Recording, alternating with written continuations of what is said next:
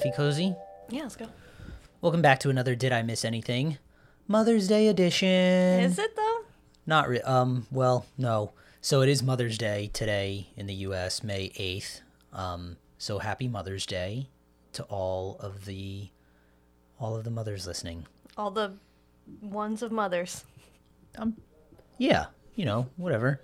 My name is Lewis. With me as always is Heather. Hi. And we didn't do a show last week. No, we just did it. I think we were busy. I don't remember, but we're back this week in full force with a movie that I'm surprised neither one of us have seen.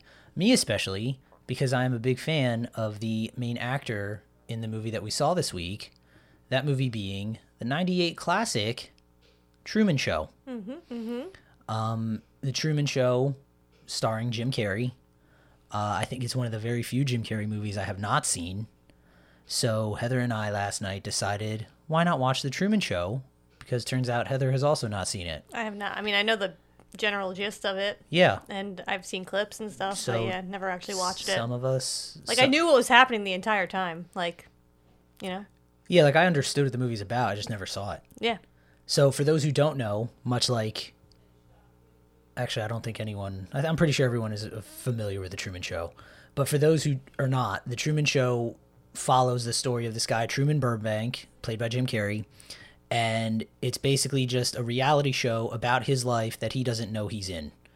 So he lives in this fake town that's built inside this dome where everyone is basically like an actor, an extra, a crew member. They're all working on this show, putting it together, filming it, whatever. Truman is the only one that doesn't know. So to him, this is his reality. Everyone else kind of knows that it's not. And it's like the #1 rated show, I think, globally. Everyone watches it. And I think it's the only thing that people watch. Because it's on so 24 hours a day. It's on 24/7. And we come to find that in the movie, it's coming up on the 30th anniversary of the show. So I guess he's turning 30. No, because they didn't start filming did he? Well, I'm pretty sure what's his face? guess, The director yeah. said that he saw his birth. Yeah, that's true. Yeah. So, They picked him because he was, I guess his parents put him up for adoption or something like that, right? Wasn't he Yeah, so he was orphaned when he was a child? Truman was he was born, but he was unwanted, so I guess his parents put him up for adoption, and then he somehow ended up being adopted. I think so. The guy that created the show, his name is Christoph. Played by Ed Harris. And at one point he's doing an interview with Harry Shearer, who plays a TV news reporter in the show. And Ed Harris tells him, or Christoph tells him, that Truman was unwanted as a child, so his parents put him up for adoption. He ended up being adopted by some corporation or something, and in turn adopted by the world because of the show, and everybody fell in love with his story because he's an everyman and all of that.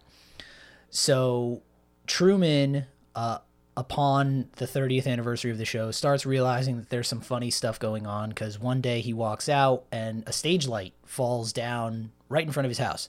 So he's looking up at the sky, he doesn't see anything, and then he turns on the radio, and the guy on the radio, who of course is in on it, is oh, debris was falling off of a plane. That's totally what that was if you saw something fall. And then Truman was oh yeah, that totally explains it. And then little things start coming up where he starts believing that the world, for some reason, or at least this little town, is revolving around him. So throughout the entire series, Christoph has, in order to keep Truman from exploring and finding out that he's living in this fake reality, he basically comes up with all these stories to make him, I don't know if he made him afraid of traveling, but he heavily influenced him to not travel. So one of the big things is, later on in the movie, we find out that Truman's father died or we're led to believe that Truman's father died in a boating accident. They were out on a boat one day. There was a storm. His dad fell overboard. He drowned. And then that's how Truman became an orphan, I guess. No, his mom is still alive. Or his mom is still... But his I don't know. parents But are his real parents. But those are his real parents? No, the parents in the movie are not his real parents. Not his biological parents, but his adopted parents. He grew up with them. Right. They've been... It's weird. It's just a mind fuck, because they've been acting the whole time, but they were still his parents because they raised him. Right. So So so his father. So I don't know if they actually loved him or not. Like that's Yeah, like, I don't know. So I don't know how that works. So I would assume they did because they raised him. The person playing his father apparently drowned in this boating accident, but didn't really, because he was an actor, right? And then ever since, Truman has been afraid of water, so he doesn't sail. Like even his wife, like, is an actress. Yeah. So yeah. But they like bang. Like it's weird. Like they like. Yeah, I don't know. So Truman's always talking about wanting to go to Fiji, and the reason for that is because, again, Christof can't prepare for like all of the choices, because ultimately Truman he does have free will, so Christof can't prepare for like all of the things he's going to do. So another part of the movie, they show Truman in college, and he ends up falling in love with like one of the extras, but he's supposed to fall in love with the woman that eventually does become his wife, played by Laura Linney. His wife's name is Meryl, and but he falls in love with this extra named Sylvia, and then they run off one night, and like Sylvia is telling him about how like everything is fake and all this, and then Truman's like, what are you talking about? And then someone pretending to be Sylvia's father comes in and is like, oh no, she's not well. She has like a mental, she's schizophrenic. Schizophrenic, and she like whatever she says is she like doesn't know what she's saying. She's on medication, and so they drive her away. She's gone from the show. We never see her again. And then Truman never forgot about her. He's always remembering. He always remembered her, and he's always like tearing out pictures from like women's fashion magazines to like make a collage of her face, which is kind of creepy. It is kind of creepy, but it's very endearing. Sort of. Yeah. And his father, or the person pretending to be Sylvia's father, is like, oh no, we're moving away from here. We're going to Fiji. And that's basically how they essentially, I guess, like write her off the show. And then one day Truman bumps into the guy that played his dad, who is now posing as a beggar. And Truman recognizes him instantly because he recognizes his eyes, and he's like, Dad? And then as he says dad, there's like these two other guys who I guess are like also extras or like wranglers on the show. They're undercover. They go in and they rush to get Truman's dad out of there, and they basically cart him off the show. So they basically just make sure that Truman doesn't really ever have the desire to leave. And whenever he talks about traveling, like his friend Noah Emmerich is his friend. He's always telling him like, oh, why would you ever want to leave this town? The town that they live in is called Sea Haven. They're like, Sea Haven's great. Like, I've been all over the world. He hasn't. He's just an actor. But he says with his job, he's traveled, and he's like, oh, but nothing's ever as good as Sea Haven. So they always basically try to shoot down any thoughts of Truman wanting to explore. As the movie continues, Truman starts to piece together that something's definitely off. Everybody's in on this thing that for some reason he is unaware of. So he grabs Meryl one day and he's like, hey, let's just take a trip right now. And he locks her in the car. They start driving down the road, and all of a sudden there's like a bunch of traffic. And Truman's like, that's weird that all this traffic just appeared out of nowhere. So they pull back. They do a couple circles around a little roundabout that they have in town. Truman goes down the same road a few minutes later, and sure enough, the traffic's all cleared. So now Truman is aware that like someone or something is happening in this like town, and everyone is in on it but him. So he starts realizing that as long as he keeps doing things that are out of the ordinary for him, obviously everyone on the show can't predict what he would do next. So the one thing he does that no one plans on is sailing, because he's terrified of water. So he disappears. Christof has everybody in the show like looking for him, and they're all outside like holding hands with flashlights, making sure they like cover every part of this set. And then he also breaks the day-night cycle by having the sun come out earlier than it should have to make everything easier, because it lights up the entire studio so they can see. And they find Truman, sure enough, via like some camera somewhere on a boat. And so he's sailing on the boat. And now Christof can also control the weather inside of this dome, so he makes this huge storm. Truman almost dies. He doesn't, though. He reaches the end of the dome, touches out, realizes that there's a wall there, and he's like, what is going on? So he starts walking along the edge of the dome, finds these stairs, goes up the stairs, and he finds a door. As he's about to walk through the door, Ed Harris starts talking to him as if he were like God. And he was like, "Hey, Truman," and he does the whole thing. And Truman's like, "Who are you?" And Christoph explains this whole thing to him, like, "I'm the one that created this world that you're living in. I essentially, everything that you see and have experienced, I basically made, but it's no different than the real world, except here you're like much safer in all of this." Truman is like in complete disbelief because, I mean, he essentially had his free will taken from him, kind of. And he wasn't allowed to like explore the world or anything like that. And Christoph ultimately gives him the choice, like, yeah, you can leave or you can stay, because you're like the most famous actor on the face of the planet. And Truman stops for a bit. He says a catchphrase that he says throughout the entire movie when he greets his neighbors every morning. He says "Good morning," and if I don't see you, good afternoon, good evening, and good night. Is that from this movie, or is that from something else and they stole it? I've only heard it in this movie. I've heard that, but I didn't know if it was from this movie or if it was or something else. I'm assuming it's from I don't think I've heard it anywhere else. Yeah, fair enough. So he says that catchphrase. He takes a bow, walks out the door.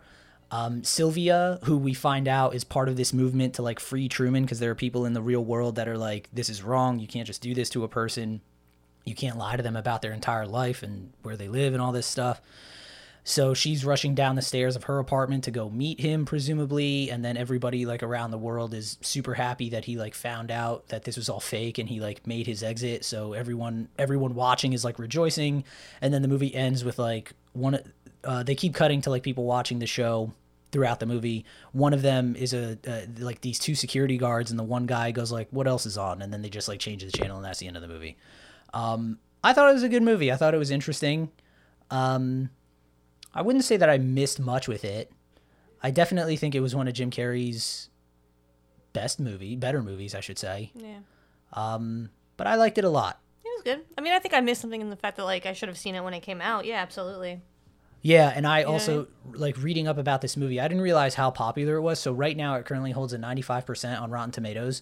They made it for $60 million, which was apparently $20 million than what they were expecting to make it for, and it ended up grossing $264 million. Well, I mean, that was at the height of Jim Carrey's.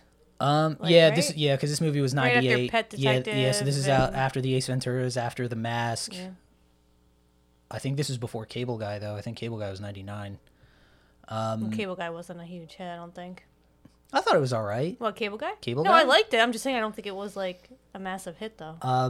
But yeah, and this movie went on. It was like nominated for a bunch of awards. It was nominated for Oscars. It didn't win any of them. I think I was looking. A lot of the awards it won were like a lot of critics awards, and it did win a couple of Golden Globes.